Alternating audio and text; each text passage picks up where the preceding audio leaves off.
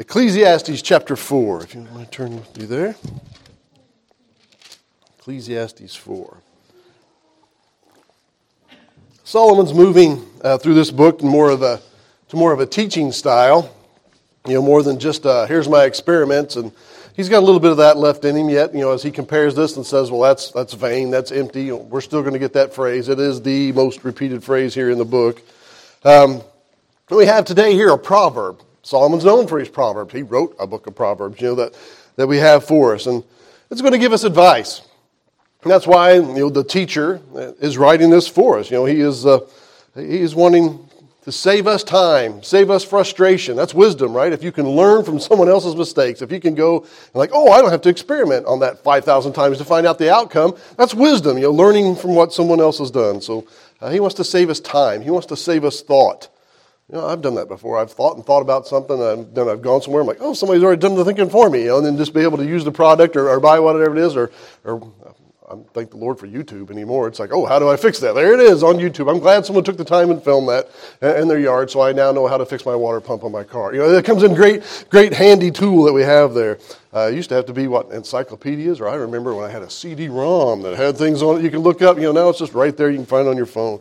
But here Solomon's going to give us instruction that is practical, and it's pretty much to this: learn forever, ever be learning. Don't ever think you've arrived, that you've got it all, because the minute you do that, you're stumped. That is the biggest hindrance in your life. If you come to that point where you think, I already know it, and that makes you unteachable, and that makes it where you can't learn anything, and that's going to stifle you and put you where you don't have growth, where you don't learn anymore. He wants us to be ever learning. Let's read it, and then we'll come dissect it. So Ecclesiastes 4, verse 13, says, better is a poor and wise child than an old and foolish king who will no more be admonished. For out of prison he cometh to reign, whereas he also that is born in his kingdom becometh poor. I consider all the living which walk under the sun, with the second child that shall stand up in his stead. There is no end of all the people, even all that have been before them. They also that come after shall not rejoice in him. Surely this is also vanity and vexation of spirit. There's that familiar phrase. We have under the sun in there and vanity and vexation of spirit. And so that's a common phrase that he has. But he tells us a story here. And I'll admit, in the King James, this is very clunky and backwards and kind of I'm not getting this. So it took me some brain thinking on this one. But I think we've got it here, by comparison of different Bible versions and different commentaries, which Ecclesiastes is one of them. There's a lot of mornings where I'm like, why did I pick this book? One, because I don't know much about it. And then, a lot of people don't talk a lot about it. And I'm like, thanks for the help, guys who've gone before me. But it takes a little time and thought to put into it. But this is the story of America. Not per se, but the American story. It's what we're used to, what we're built in. That we don't have a royal family system. It's like, you've been born into royalty and you're above us all. We don't have that. We don't have a caste system.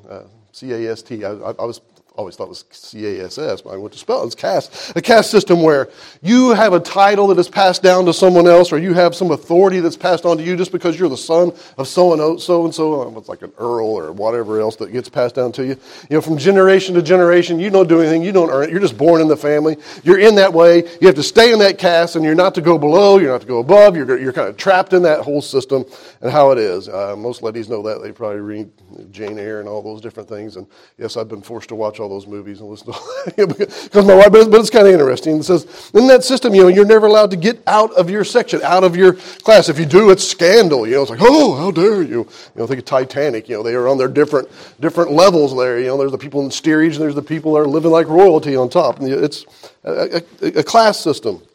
Well, we really don't have that. There's kind of that, but that's not a barrier that is there. It is a barrier that can be broken out of. It's not a limitation to you. Truly, in America, you can be born poor and without anything, and you could rise up to be president of the United States. There's nothing there that impedes you from that, other than votes. But you can. That is a possibility. That is a goal that you can have. I can remember my parents telling me that. It's like, you have an opportunity in front of you to be whatever in the United States. Or, if it's not president, you can own a company. You could be an actor. You could be in sports. You could be whatever, musician. You can do whatever you want. Rise to the top of it with hard work, with determination, with perseverance.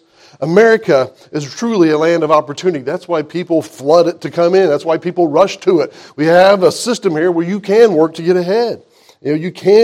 You could go on Shark Tank and think of the great thing that you're going to have, and it'll be on QVC, and next thing you know, it's a household name, and everybody's going to know what the thingamabob is because you invented it, now they all must have it, for that year, and then it goes on to something else. But, opportunity. And I've seen some of the guys on there. It's like, I've been living in my car. I put everything into this little car that drives around a record, and it plays a song, and, I can't believe you chose it. And yeah, I wanted one. I haven't bought it yet. But it's like, man, this guy, just worked hard at it. He had a dream, and that dream pays off, that he strives hard and to get it. And so, we have that in America. We have that opportunity. Solomon says the advantages for us in that is being teachable, learning from mistakes. A lot of people do that. They fail a lot in that striving to try to get ahead. I think of, a classic American story, Thomas Edison. He's trying to invent the electric light bulb. How you can come up with that idea? I know, let's make, you use fire is what you use. Everybody else is using gas lights and everything else. And he wants to tap into this new technology, electricity. Let's make light with that. And so he was asked when they went to his laboratory where he had all these different things. And I'll admit, I've played with this. Well, he had a thing at work that was a light bulb blew out. And I was able to get all the glass off, and I kept the little leads there. And I remember reading the story of Thomas Edison that he tried all these different filaments, before he could get it to work. So I experimented at work, bubble gum wrapper, straw, different things. And I just like watching things catch on fire. But I played with all these different things. I was thinking, man, what a time when he didn't know which one was going to work. He didn't know how it was going to be. And a reporter came to him and talked about his failures as they stood in the lab. He hasn't invented the electric light bulb yet. And he has all these examples of what they had tried, all these different metals between the two little leads, that what's going to glow and not burn up and make light. And they're like, look at all this failure. Why don't you just quit? And he said, I have not failed. I have found 10,000 ways that had not worked. That's an attitude that's going to breed success. We now sit under incandescent light bulbs because he didn't see it as, I failed, they're all failures. No, he saw it as, well, I've ruled out 10,000 things that don't work, let's keep trying. And he finally put cotton in there and it worked. So he kept trying. That's a stick-to-itiveness. That's a perseverance. That's a learning from your mistakes, that we call scientific method today, and trying to progress in that way. He also said this, we often miss opportunity because it is dressed in overalls and looks like work. A lot of people just don't want to do it. Like, it looks like a lot of work. I'm not going to do that. It's a good idea. Think about it for a minute, and then I'm not going to do that way. We want it to be fall in our lap. Easy come to us. It's almost like we yearn to be the rich guy who's born and gets the title given to him and never did anything to earn it. Solomon's saying, no, don't be that guy. Work hard. Take instruction. Listen to guidance. Take advice from people.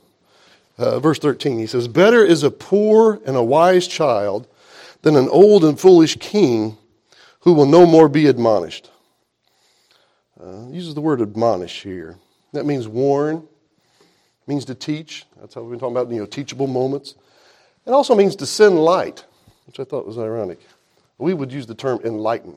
So someone's going to come alongside you and say, let me tell you the scoop on this. Let me enlighten you to how this system works or to how this works. And it's like, that saves me a lot of frustration. I've been using it wrong. Home Depot is at a crossroads, I heard. They're saying with millennials, because Home Depot, Menards, Lowe's, all those places are do-it-yourself centers, right? Do-it-yourself, the handyman, the home fix-it guy. Millennials don't know how to do anything. They don't want to do anything. You pay someone to come fix your place. And so they're having to teach classes on how to use a hammer, how to use a screwdriver, how to do this, because their fathers never taught them, because they were all too busy and they had no desire. You just pay someone to do it. So they're having to offer all these free classes to come in there and teach you so that they can have a consumer base to then consume their products. If not, it's just all going to be commercial in that way. And so they want to enlighten them. Here's how you can do it yourself. You don't have to pay someone to do all this. You can try it yourself this way. And so it's enlightening and teaching in that way. Solomon is enlightening us on how to get ahead. He says, better. Better is poor and a wise child. Why? Over a king? Well, a stubborn king. A king who won't be taught. He says he's better because he's teachable. The poor and wise kid can learn. He's going to take instruction. He's going to better himself as he goes along. You're going to knock him down, and he's going to get back up. He's going to say, well, that way didn't work. I'm going to try something else. He's going to be like Edison with 10,000 failed light bulbs and just see them as, well, I know 10,000 ways that don't work. I'll keep going until I find the one that does. This is key. Being willing to take instruction, to be teachable at so many levels, to be humble yourself enough to say, I don't know, I need help. I need instruction. That's the first part of salvation, right? To come to him and say, I need help. I am poor. I am bankrupt. I am destitute. And so to come to this, and everything in life, to be able to have, well, maybe you can show me something. Maybe you can teach me something. Hey, I learned something today. I love it when I can come home and say, I learned something today. I know something I didn't know before. Sometimes it's something I didn't even know I didn't know. It's like to have that and you add to it, you're like, man, my mind has been expanded as we've done this. I trained a guy at work. I've trained a lot of different guys at work, but I was training a guy at work, and I was trying to teach him, how we do things, because, every company's kind of the same way, right? There's the right way, there's the wrong way, and there's our way. We want you to do it our way. And it's like, and there's a reason why. We have a way in which we do it, and that we can put a trust in it in that way. And so I was teaching this man, he was the same age as me, I think maybe he's a year younger, and I was trying to show him how to do something, and he kept saying this, I'm a big boy, I can figure it out. He didn't. He got fired.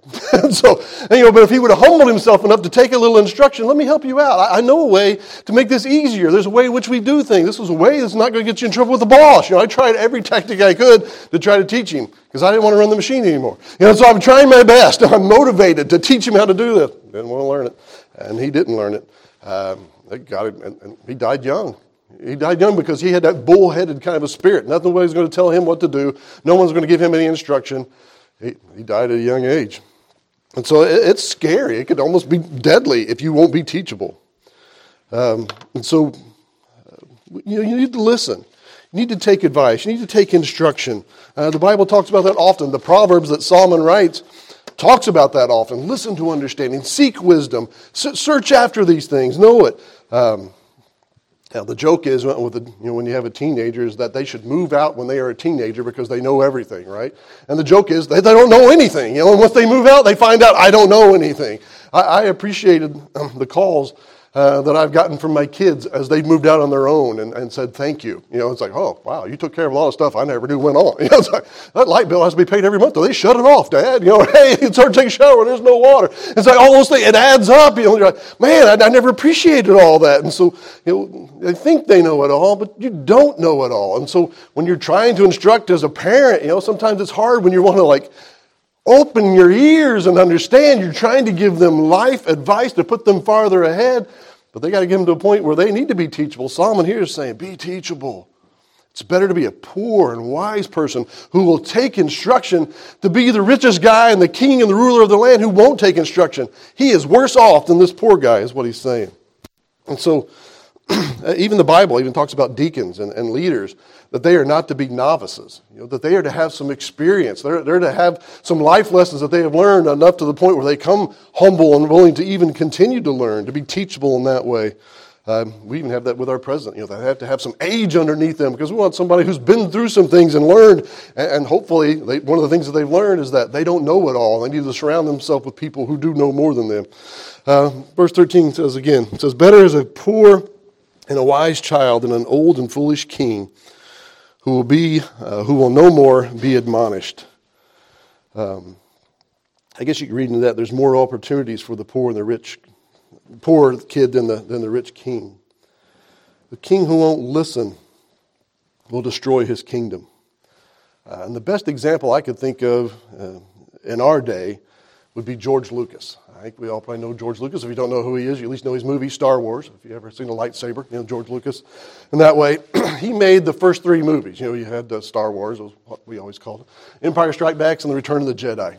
Three classics. Three great movies. I don't care what you say, Empire's the best. And so out of those three good movies, three good stories, unique storyline that is there, classics. I mean, fandom that reaches for miles. People that do anything. A friend of mine that visited us last August, turned 50, and he just sent me a picture of his house. It's a Star Wars party for a 50-year-old. He just decorated the house. It's like, it looks pretty cool. But, so it sticks with you. It's one of those things. That's a good classic story, good triumphing over evil. Just some good things in that way.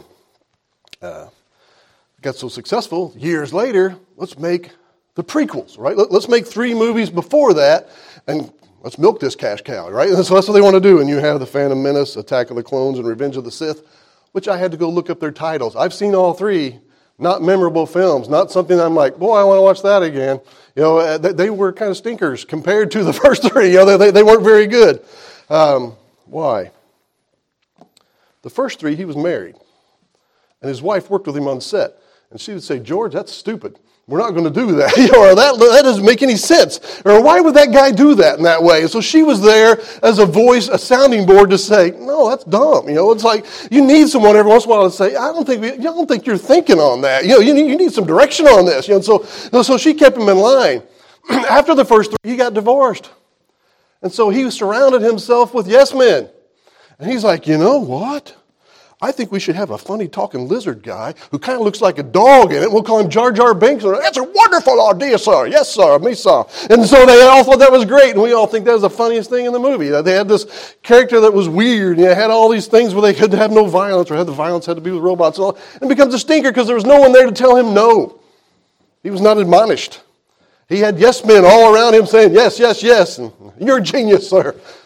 No, he ends up losing his franchise, right? Disney buys it off of him, and they had to get it in some better hands because they're like, you're going to ruin this to the point where it's bad beyond bad. And so he needed a sounding board in that way. He needed some admonishment. If he'd had that, if he probably had his wife with him, we'd probably have 6 classic films. And so he wouldn't take instruction anymore because he was surrounded with yes men.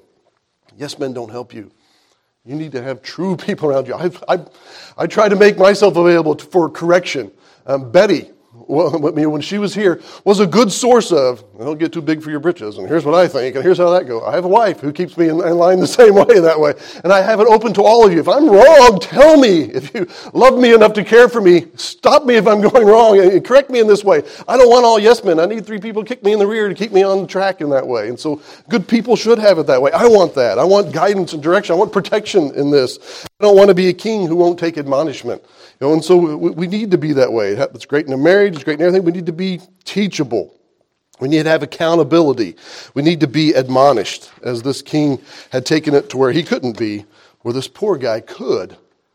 And he rose to great things. And Solomon says, and I think he has a specific guy in mind. It's a story lost to us in history probably. But he knows the story. He's the wisest man ever lived. And so he's conveying a story to us that we've lost. But we understand it. It's in many movies that we have. And so, verse 14, I think he's talking about the same guy. He says, for out of prison he cometh to reign, whereas also he that is born in his kingdom becometh poor. It's a little backward, but he's saying here that this guy was born poor, but because he listened to instruction, because he was shown the light, he had taken admonishment, although he was poor, he became a king. And that's hard to do in the ancient world. That's hard to do now, to rise up to that standard. And so, especially in the ancient world, that it was a hierarchical system, or it was a caste system, that you had to be born in the bloodline or something out in this way. For this guy to be born in a prison, or start out poor and in a prison, and to rise up to be a king, to be a ruler over a kingdom, that's hard to do. And Solomon's like, I've observed this. And I see why this happened. It's because this guy was teachable. What a hero that guy would have been for the poor in that day, right? That would have been a story. We would make a movie of it today. It'd be like Prince and the Pauper, something like that, a rags to riches kind of story.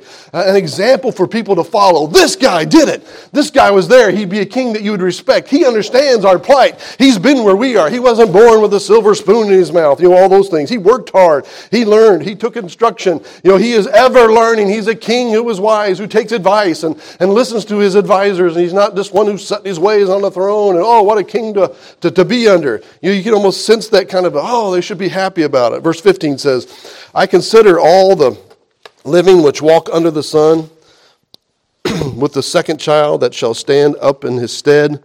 There is no end of all the people, even all that have been before them. They also that come after shall not rejoice in him. Surely this also is vanity and vexation of spirit. So it's a little clunky, but here's what it's saying. He says, I consider this man and his story. And again, it's the stuff of movies. It's the stuff of legends, right? From a poor guy with nothing to become a king. From, again, rags to riches. We even have that saying, rags to riches, because these accounts, stick to us in that way.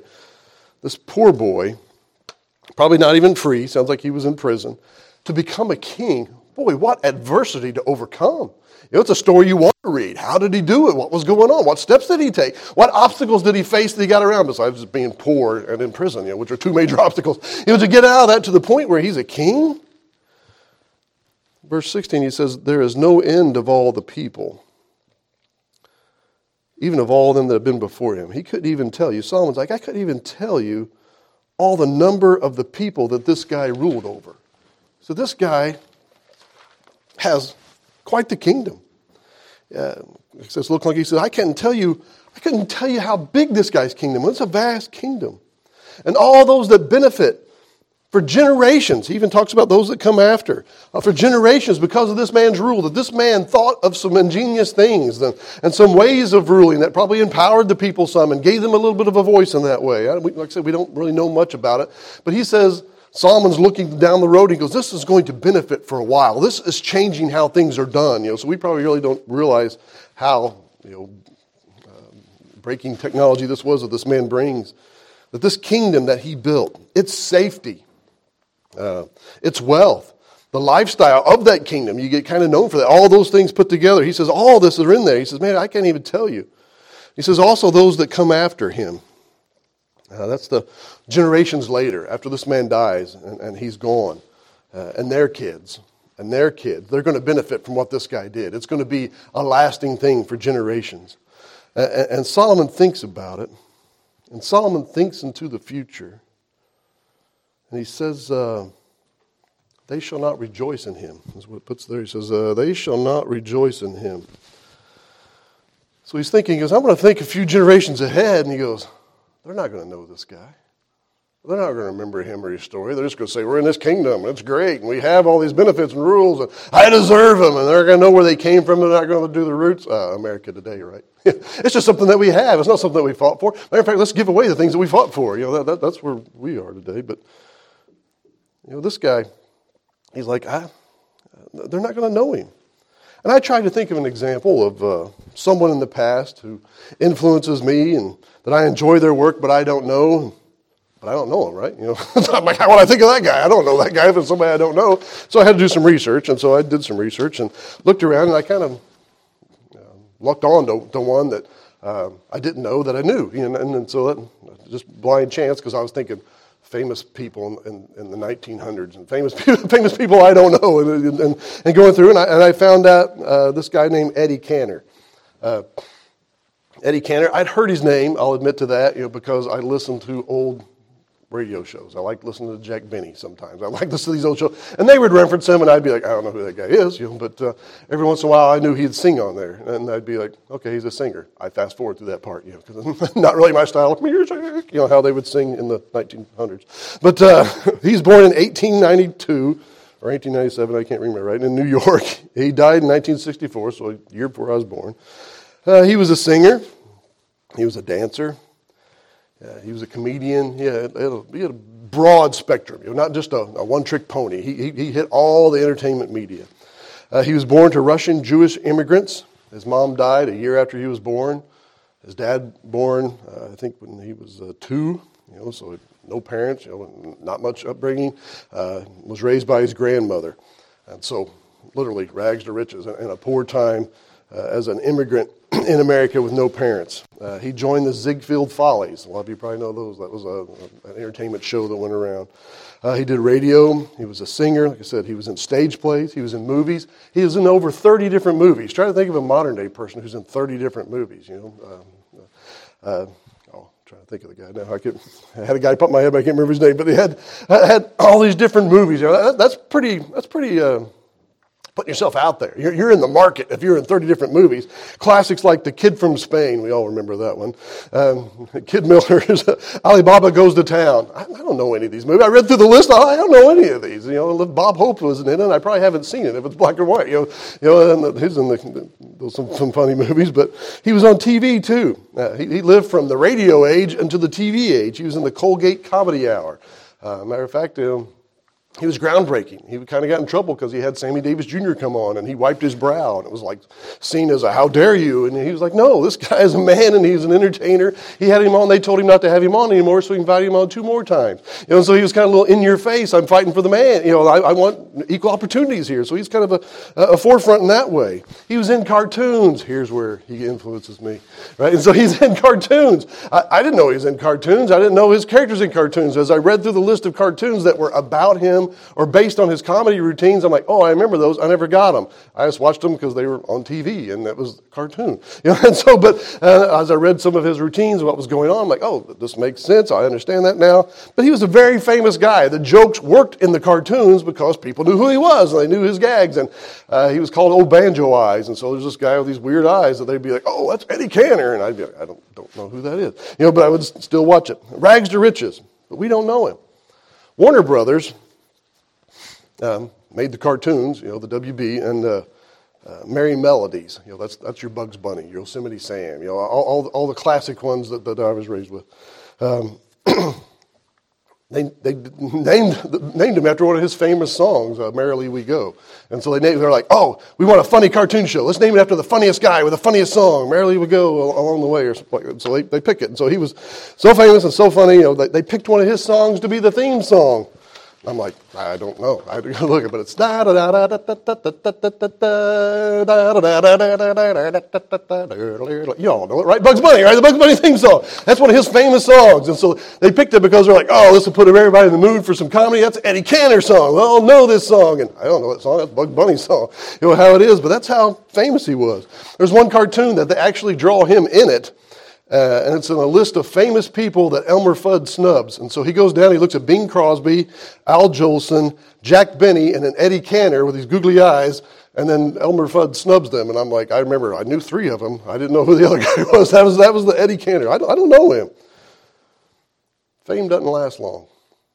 The influence that he had in the entertainment industry, from music to dancing to comedy to cartoons and all that, didn't last very long at all. I'd watch some of his stuff. We all knew his song, as well as I sang it. But I didn't know who to credit it to. I was benefiting from the comedy of a Bugs Bunny cartoon and some of his gags that he was famous for doing on stage.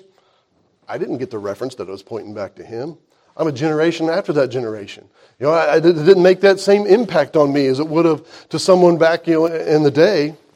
And so it doesn't have any really long-lasting reach. That was the best example I could think of someone being underneath this and then not knowing who he was. So think of reality shows today. These people who think they're something. I remember being downtown and a van had some kid's name on it, and all these girls were swarming it. It was when I was coming home from work, and it was back there, and I remember reading enough to the name and coming home and telling the kids, I'm like, what's a Justin Bieber?